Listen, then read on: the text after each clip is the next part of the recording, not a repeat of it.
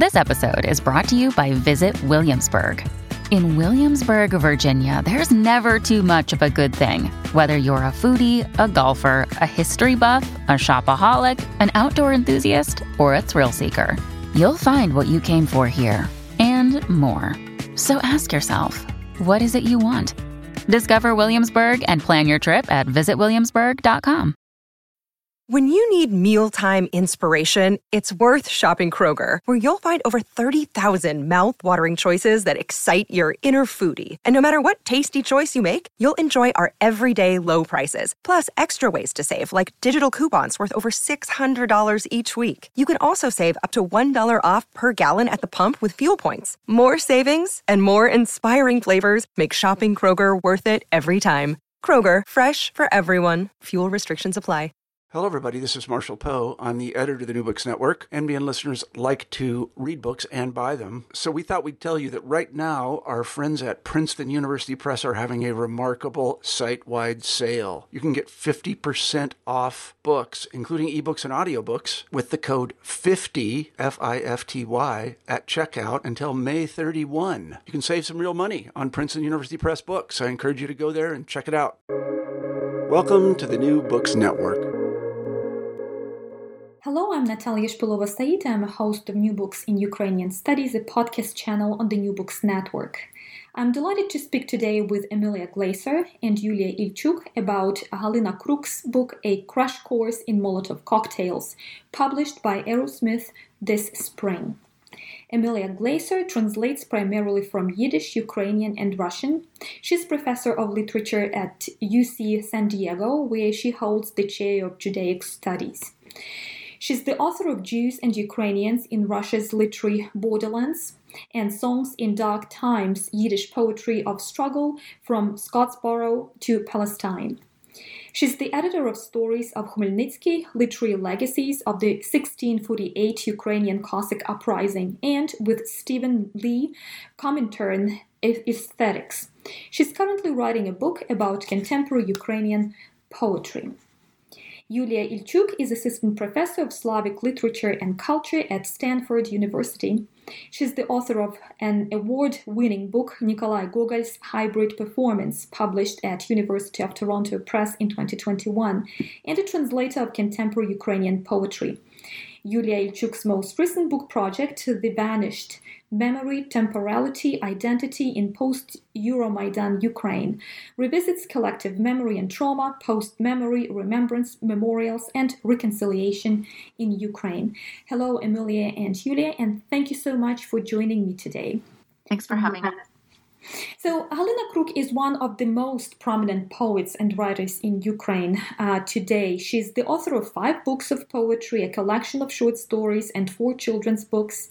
She also received multiple awards for her writing, including the Привітання, Життя, and Гранослов prizes in 1997, the Step-by-Step Prize for Children's Books in 2003, the Book Forum Best Book Award in 2021, the Smolosky Poetry Award, the Bogdan Igor Antonich Prize Award, the Granoslov Award, and the Kovalev Foundation Prize for Prose in 2022. Would you briefly talk about how you started working with Halyna Kruk? It was quite an accident because we collaborated with Emilia on translating other well-known writers, Sergei Zhadan and Boris Khersonsky. And then with the beginning of the war, we discovered that Halyna's poetry, and especially I was surprised that she's a literary writer because I've known her only as a scholar of medieval Baroque literature. So that was quite a discovery for me to see her moving from syllabatonic traditional Ukrainian verse, like very beautiful, intimate lyrical tradition, to more very liber and contemporary and very emotional style of writing in the recent couple years. And I would just add that Yulia and I, we'd been translating together for a few years when we started to translate Halyna's work. And we started translating her work, I think, around 2021. Mm-hmm. So it was before the full-scale invasion, but we were already looking at some of the work that she was writing about the ongoing war. So we came to her work about war, but also realized that she had this beautiful poetry that she'd been writing since the 90s when she was still, a late teenager in her early 20s. So she really has this side career as a very accomplished poet in Ukraine. Mm-hmm. Mm-hmm. So would you comment on the title of the book, A Crash Course in Molotov Cocktails? This is quite a provocative title. It's a line from one of the poems. Mm-hmm. And this is the poem called No War that we titled No War. It's about standing. It's about a Russian poet who's standing holding a no war sign. And then the poem goes on to talk about what it means to actually be in Ukraine after the full-scale invasion. She wrote it very, very shortly after the invasion in 2022. And she talks about people who have maybe taken a crash course in Molotov cocktails. One of our designer actually from Arrowsmith Press was just flipping through the book and came up with the idea of the title, and we all really liked it because of how provocative it was. Halyna was a little bit worried because she said, "Won't this trigger algorithms that might think that it's about weapons?" And I was like, "Oh no, nothing to worry about." Of course, it did. Very briefly, she was right. It triggered an algorithm that kept it off of Amazon for about a week, but that's all been sorted out. Is that right? It's up and it's fine. So yeah, there are other books with Molotov cocktails in the title that are about poetry and so forth. So it's not it's not crazy to use a title that might involve weapons. Oh, that's so interesting. Yeah, I didn't know about that. I want to just add that the original line says that all family participates in making deadly cocktails. And we kind of unpacked what it means because she uses euphemism in the original poem. Shall we read the poem, actually? No war. You're standing with a no war sign as if to redeem the inevitable. This war can't be stopped. Like bright arterial blood from an open wound, it flows till it kills. It enters our cities with the armed men, seeps into our courtyards with the reconnaissance units, like the deadly mercury beads you can't pick up. You can't fix this, except to find and neutralize it. These civilian managers, clerks, IT guys, and students, life didn't prepare them for street fights, but the war did. On the front line, a landscape so familiar it hurts. In a hurry. At first, they only recruit experienced combat fighters to the defense units. After that, gamers who play Dune and Fallout and had a crash course in Molotov cocktails from a bartender at the local club while the kids slept. The kids were crying. The kids were being born into a world temporarily unfit for all this. Out on the playground, they're assembling Czech hedgehogs, and nuclear families mix deadly drinks. Whole families finally enjoying a conversation and a collective project. War shortens the distance from person to person, from birth to death, from what we never wished for to what it turned out we were capable of. Mom, pick up the phone. A woman's been pleading for 2 hours in the apartment building basement. Stubborn and dense, she won't stop believing in a miracle, but her mother is out of cell phone range in the suburbs where the prefab collapsed like cheap Legos from the massive strikes where just yesterday broadcast towers stopped connecting people, where the world got blown up into pre- and post-war along the uneven folds of the no war sign, which you'll toss in the nearest trash can on your way home from the protest, Russian poet. War kills with the hands of the indifferent, and even the hands of idle sympathizers.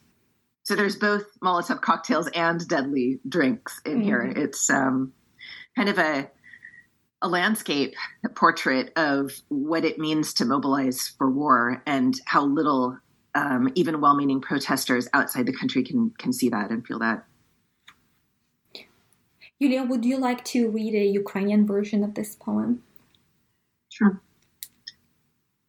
Тиша сплакати камново, як індульгенцію за те, чого вже не відвернути, війну не зупинити, як яскраву артеріальну кров із відкритої рани.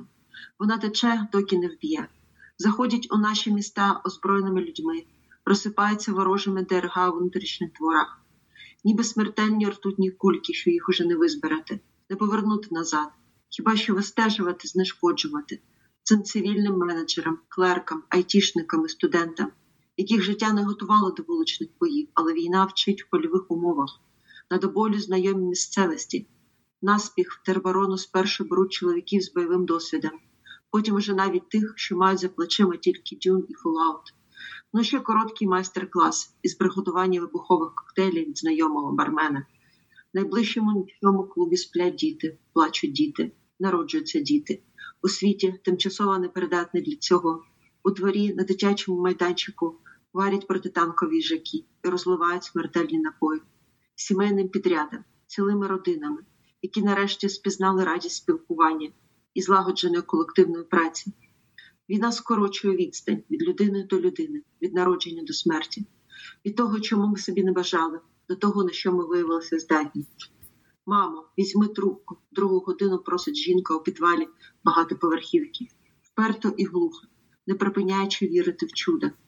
Але мама її поза зоною досяжності, у тому передмісті, де панельки склалися, як дешевий конструктор, від масованих ударів, де вежі зв'язку ще вчора перестали зв'язувати, де світ розірвався на до війни і після, вздовж нерівного загину плакатика «No War», який ти викинеш у найближчий смітник, ідучи з протестів додому, російські поети. Війна убиває руками байдужих і навіть руками бездіяльних, співчутливих. Thank you. If I could say something really quickly about this poem, there's a difficult word in the first line, this jak indulgencia, and our first instinct in this translation was to say, as if you're indulging the inevitable, talking about this idea of standing there with an indulgence. And a colleague of ours heard us give a very early reading of this poem when we just translated it, Sasha Sidorovich up in the University of Washington, and wrote to me right afterwards and said, I don't know, I think there's more of a church connotation to indulgence. So we wrote back and forth a little bit with Halyna Kruk and ended up coming up with this idea of redemption, right? This idea of redeeming the inevitable. But others have also translated this, and there's a wonderful translation that uses atonement as well. Not ours, but it's also a very good one. So. And this is one of the poems that was written after the full-scale invasion in 2022. But the book also includes those poems that were written right after 2014. And Halyna Kruk, during her international talks, in particular, always specifies that the war began not in 2022, but in 2014. So how's collection constructed, and how did you collect and arrange the poems? And if Halyna Kruk also somehow I don't know, made some contribution to how the book should appear to Anglophone audiences. About a year ago, when we contacted Halyna, she already compiled a collected volume that she called Book War. But of course, we could not play on this verbal pun. It's untranslatable. Book War means an ABC book. But in her rendering, the second half, war, became war. So it's like a book of war. And she already included poems from different time periods of the war, both more recent and from 2014. And I feel like we've taken this file very seriously, doing very little changes also in the order in which she presented these poems. We did change a few things, though. I mean, mostly we added, because she's been very prolific over the last year. So we go in reverse chronology in this particular volume, and we add a little bit of the early stuff. We have about 2 poems before the beginning of the Donbass War, one I think from 2012 and one from 2013. And so we added a little bit of earlier stuff that's come out in other books, but then we also added poems that she had written after conceptualizing this Ukrainian language book of war poems. And, we had at a certain point, Askold Melnichuk, who edits at Arrowsmith, had to say, okay, you're done. No more poems beyond 2022. We have to get this out. So we have, I think our last poem is from December 2022 that we managed to translate and slip in. And many of these are poems that she published on Facebook that have not come out in book form yet in the Ukrainian original, except of course in this one, which is bilingual. But it's very much a record of her experience of war and her heightening experience of war, since we have things from 2014 to the present. Mm-hmm. Yeah, many poets, in fact, comment on their postings of poems on Facebook and then somehow compiling these poems into book collections, which are subsequently published. As literary scholars, would you somehow share your ideas about how this Facebook poem commentary somehow contributes to book production in the future? So do you have your kind of theoretical approach to this kind of writing, particularly during the wartime? I've been studying Facebook poetry in Ukraine since about 2019. I started to notice that there was something really interesting that was happening in the comment threads on Facebook. And so I started to kind of create a quantitative study that used an archive of poems, and that allowed me to search and to sort of look at the changing themes in a kind of, I don't want to call it big data, but medium data way. What I think is really, really useful about Facebook, and this is just the design of the platform, is that we have a record not only of the poems when they are written, but a record of the way that people respond to them, sometimes in real time. We can sometimes even see poets' responses to people's translations that happen right in the comment thread. And for the literary scholar, this is gold. I mean, this is so interesting and so useful for people studying contemporary writing, because it gives us a large set of things to study, even when it's just produced in a kind of short term, and even when it's not published yet formally. I think that the work that's coming out in books is fantastic, and I think it's been coming out, at an amazing rate. But there's this opportunity right now to kind of think about the conversation that people are a part of.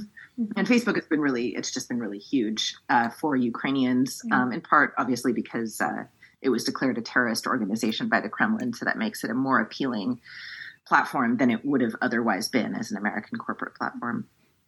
Thank you, Yulia.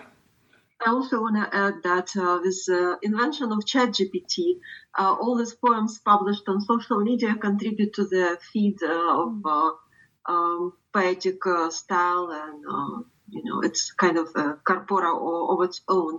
I remember recently Halyna Kruk herself tried to generate a poem in her own style, and it was pretty readable, right? So you could identify. It was a little rhymier than Halyna really is.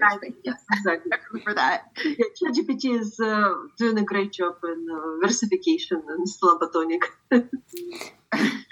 So what are the poetic nuances of Halyna Kruk's poetry that you had to somehow decode for translation to deliver what was presented in Ukrainian? And would you read one of those poems that you would like to comment on in terms of translation specificities, as well as in terms of some poetic characteristics which are quite prominent for Halyna Kruk's style? I mean, I'll say that it's for being in a translation partnership with Yulia is wonderful for me as a translator and also as a scholar of poetry, because we really kind of have a little workshop going where we will sit down and we will talk about these poems very closely and read them at the level of syntax and the choices that they make, and maybe even weird errors that creep in sometimes, and try to sort out what to do with poems. And what are some of the harder ones that we've confronted, Yulia, that you've Mama Yama Ya. Mama Yama Ya. Shall we read Mama Yama Ya? This one might be worth reading in Ukrainian first to give a sense of the tone and the sound, and then we can talk about what was difficult. So just want to give kind of a preview of Galina's recent changes in her poetics and versification, that she insists that there is some kind of inner logic in how she constructs the poem, but it's not subordinate to any formal features of the verse, rhyme, or even a rhythm. And very often she uses verbal puns that's very difficult to translate into any target language. And in this particular poem that we're about to read, she plays with this, again, the very primitive first rhymes that children read in ABC books, like Mama, Mila, Ramu, that based on repetition of syllables. So she uses the same principle by repeating syllables. And as many of her poems, this one also has a rhyme composition. So it begins and ends with the same line, or even an idea or line, maybe slightly altered. Yulia, do you want to read this in the Ukrainian first, just because this one has such a strong rhythm? Мама, яма, я, де моє ім'я? Рама від вікна, хрестовина на. Бог на виліт йшов, душу підібрав. Хірургічний шов, болю автоклав. Тіла мовчазни, вихололи дім. Не знаходить в нім прихистку любов. Мама, яма, як бігти навздогін, плакати навзрид, падати навзнак. Боже, я прийму всі твої шляхи, але їх не руш, але їх залиш. Тих усіх малих, що навчилися лиш кілька перших слів з материних уст, з материних рук. Мама, яма, сам, як йому тепер? Мама, яма, як? Mama, I'm a pit. Where's my name? Window frame, crossbeam holding it. God flew out the wound, picking up the soul, sutures, surgical. Autoclave for pain, body's silent frame, house grown cold. Love can't find in it shelter or accord. Mama, how a pit. Run till you catch up. Cry aloud, sob, fallen on your back. God, I accept all your paths, but they can't be moved, but they must be left. All the little ones, only barely learned, their first words, from a mother's tongue, from a mother's hand. Mama, pit, self. How is he now? Mama, pit, how?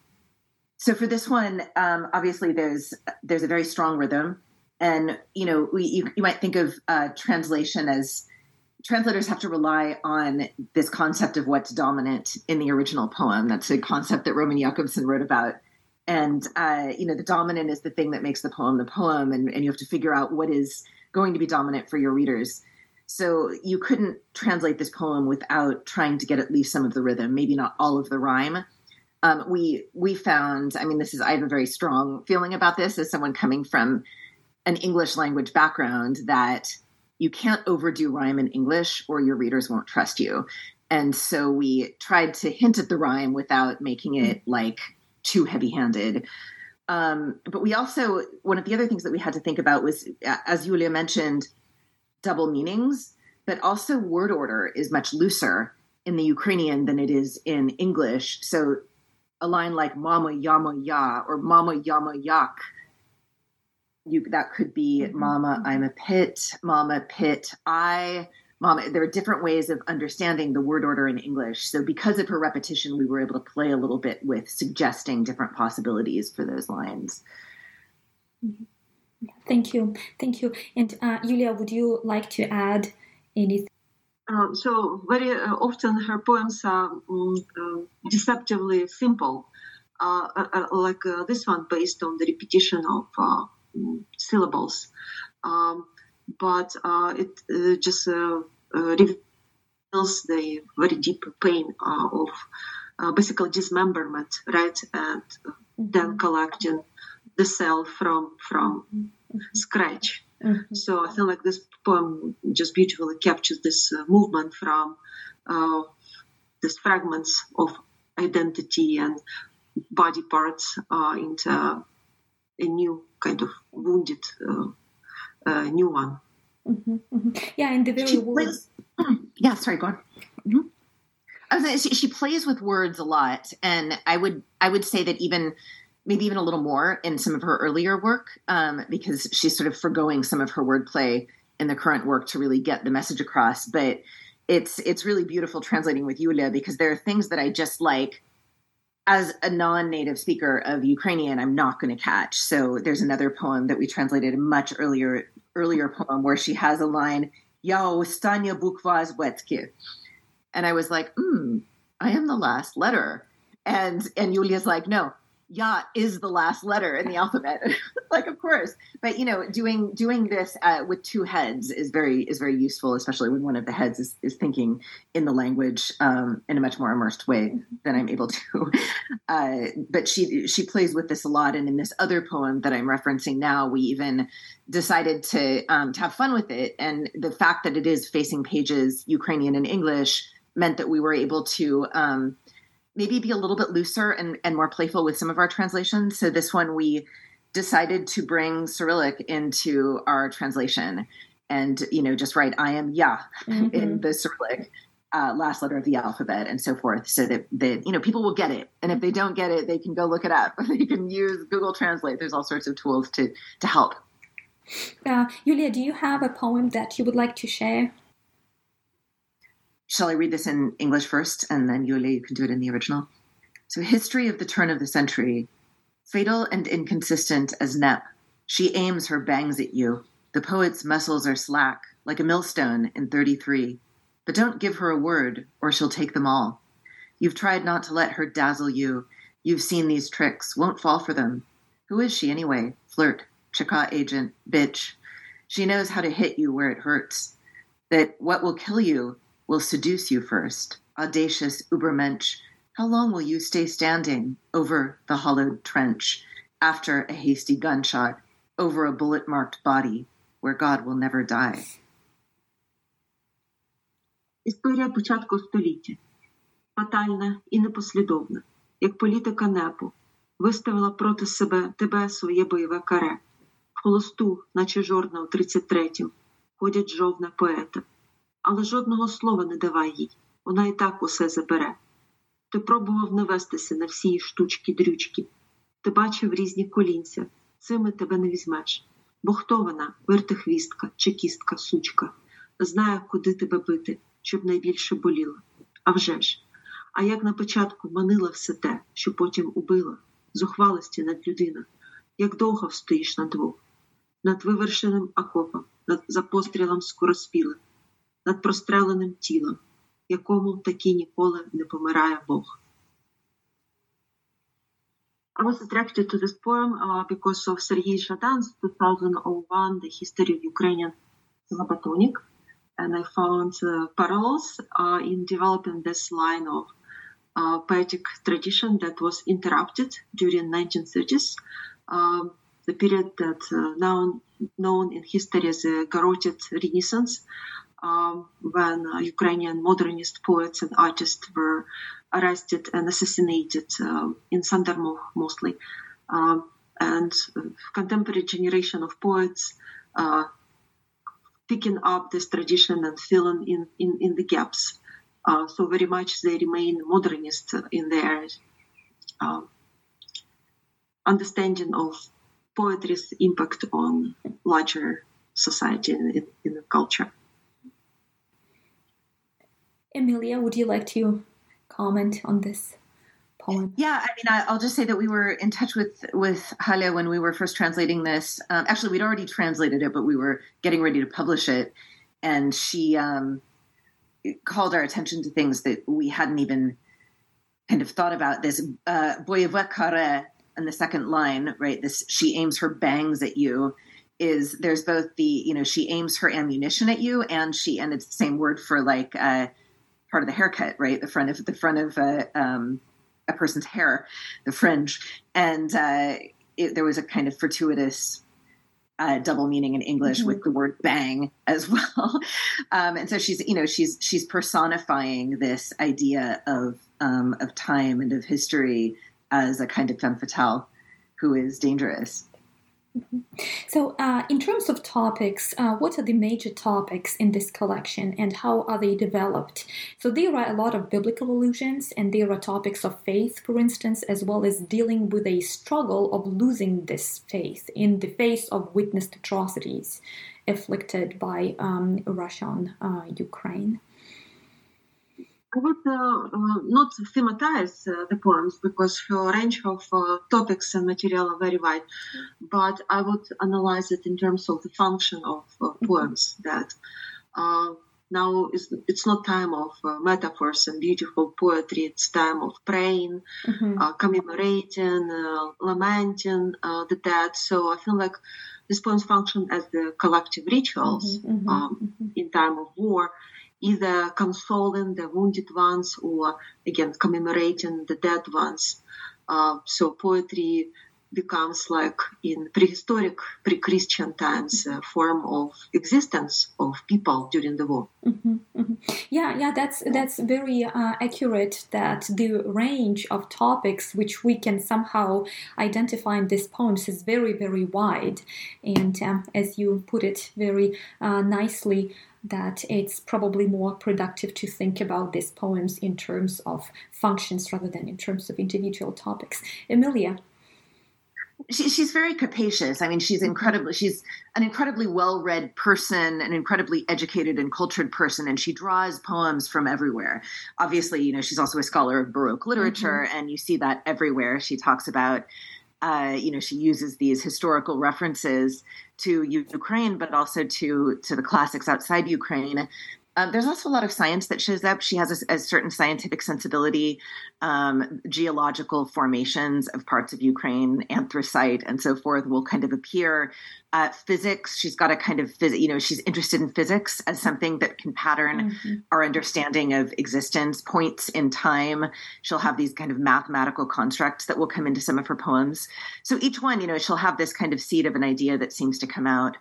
And, it's very much, she's talked about the experience of losing electricity during much of 2022 and how that changed the way that she thought about her writing process. She was actually writing literally in the dark with a candle some of the time. And in fact, at one point wrote to me, we were sort of texting about things. And she said, I think it's been good in certain ways for my poems because it slows me down and it helps me think about the history of humans writing by candlelight, as hard as this is.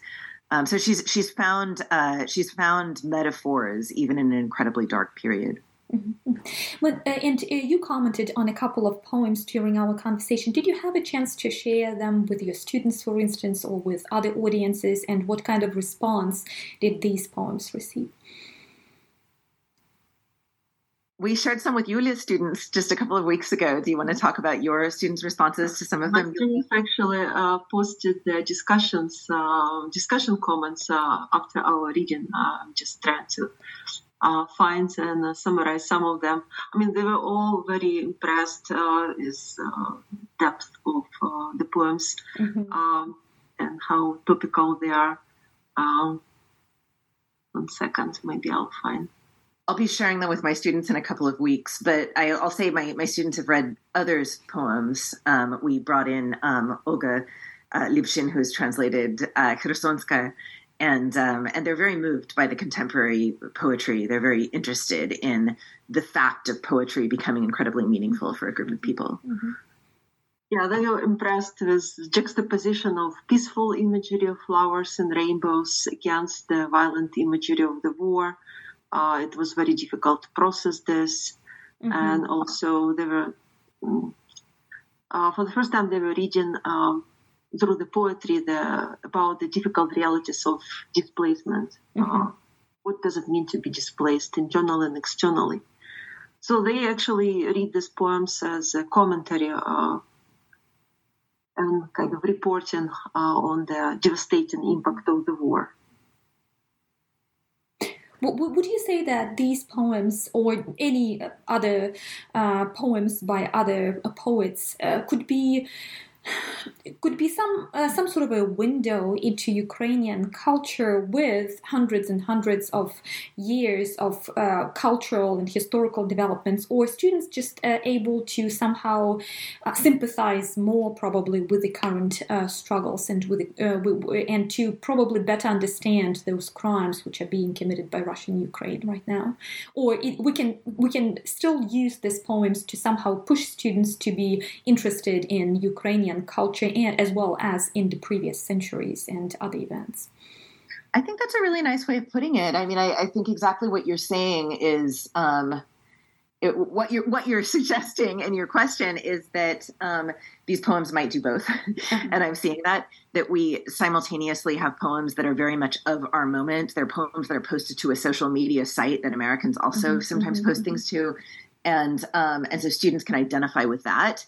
But when you start to read the poetry of a culture, especially a culture going through war, you're also very aware of your limits of understanding. You know, we as Americans are not going through the same thing. And I think that these poets make that very clear. And then when they delve deep into the history of Ukrainian culture, there's a demand that the reader try to go with them. They may not get to every place, but Halyna writes about Stus, a wonderful poet of the 60s.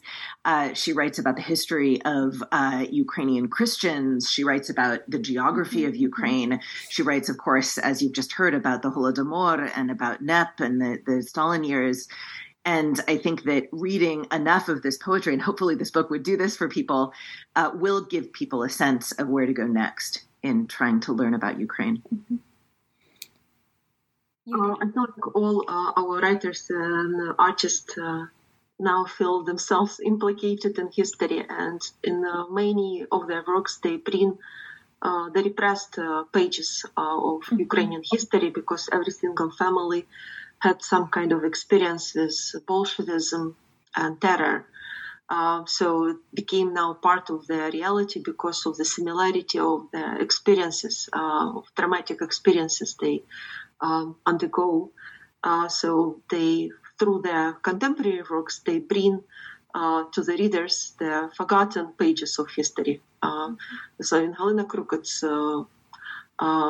Great Terror, right, and Holodomor, but in other cases it could be also Holocaust and other more recent, like with Stus, right, repression of the political and creative dissent. And Halyna Kruk's poetry is looking for a language to articulate a number of traumatic experiences, as we previously pointed out, and one of them is finding an ability to articulate one's feelings under the pressure of ongoing fighting and ongoing witnessing of crimes that Russia commits against Ukraine. So what language are we looking for? And Yulia, as you write your current book right now, one of the parts of this book is about reconciliation, and probably you can somehow comment on this topic in contemporary Ukraine. But I'm also wondering whether we can talk about this language of not just reconciliation, but some sort of resistance, right? Resistance, resilience. And I'm not sure what part will be occupied by victimization in this language.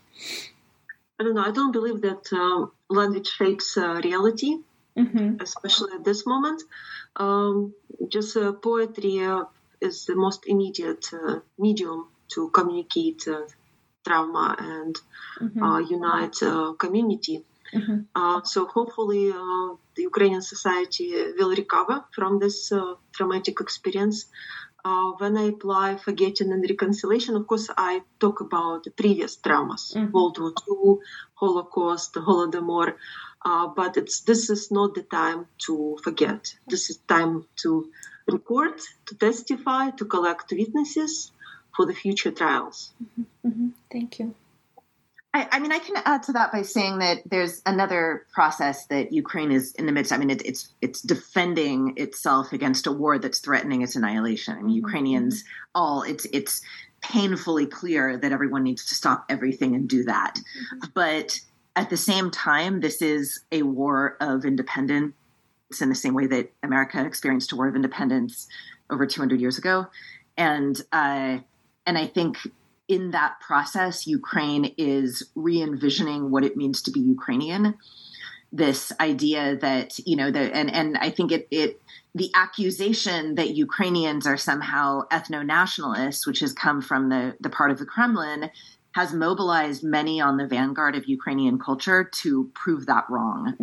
And so that's involved a process of thinking not just about specifically ethnic Ukrainian trauma, but the traumas of the various peoples living in Ukraine. And that's been the case for, over a decade, but it's intensified since the period of the Maidan and since the beginning of the Donbass War. That there's been a lot more general discussion of the deportation of the Tatars, of the Holocaust, of various of the struggles of various groups in Ukraine. And my hope is that those conversations will continue and that it won't become narrowed to an ethno-national particularism, which is a risk, of course, of any war.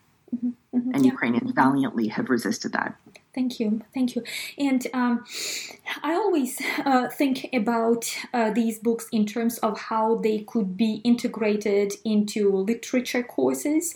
And as we know, unfortunately, we don't have that many literature courses on Ukrainian literature in the States, unfortunately, today. But hopefully, we will see some increase of these courses. We are each teaching one right now. Oh, wonderful! Well, would you share your experience of teaching these courses then, and how, for instance, this collection could be integrated in your future semesters of teaching this course? I'm teaching a 2-week course on Ukrainian culture. It's called Ukraine at a Crossroads. And we discuss this in-betweenness and hybridity of Ukrainian identity through different texts and epochs, starting with the Tale of Bygone Years and ending is Grey Bees by Andrei Kurkov. So I just like to bring contemporary writers. We are lucky to have Kurkov on campus, and Amelia lives in California. So students are very interested in contemporary processes in society and in culture.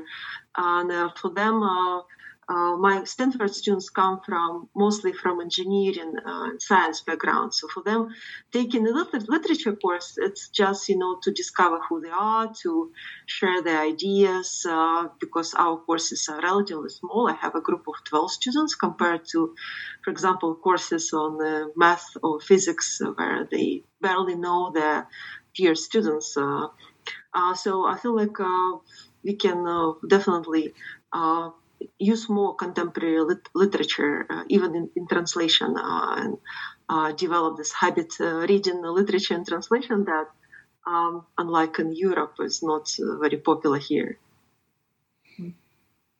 Yeah, my course is similar, but it's maybe a little bit broader historically. It's called The Literatures of Ukraine, and it starts with Kotlяревsky and ends with my last week. I'll be doing contemporary poetry. So not the entire book, but I'll be doing some selected poems from this as well as some others.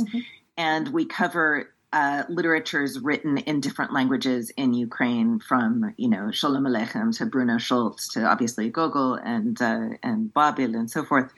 So it's, it's a course that also shows the hybridity of the space of Ukraine. And I do think that the book works well as it reads as a clear statement, even though it's a book of around 60 poems. It could be read as a kind of experience of war in Ukraine. I also could imagine this being used in a course that introduced students to the study of Ukrainian literature in Ukrainian, because it's bilingual.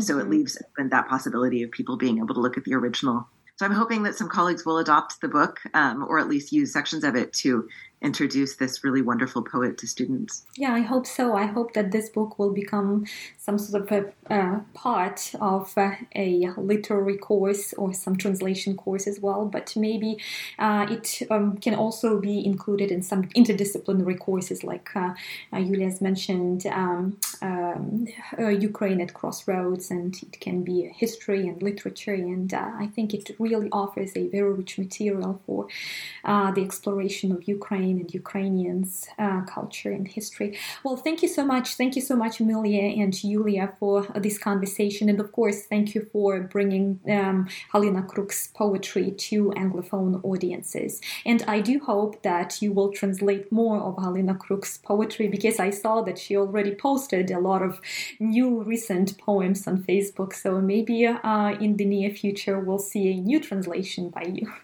Thank you so much. Thank you. Today I spoke with Emilia Glaser and Yulia Ilchuk about Halyna Kruk's book, A Crash Course in Molotov Cocktails, published by Arrowsmith this spring. Thank you so much for listening to Ukrainian Studies, a podcast channel on the New Books Network.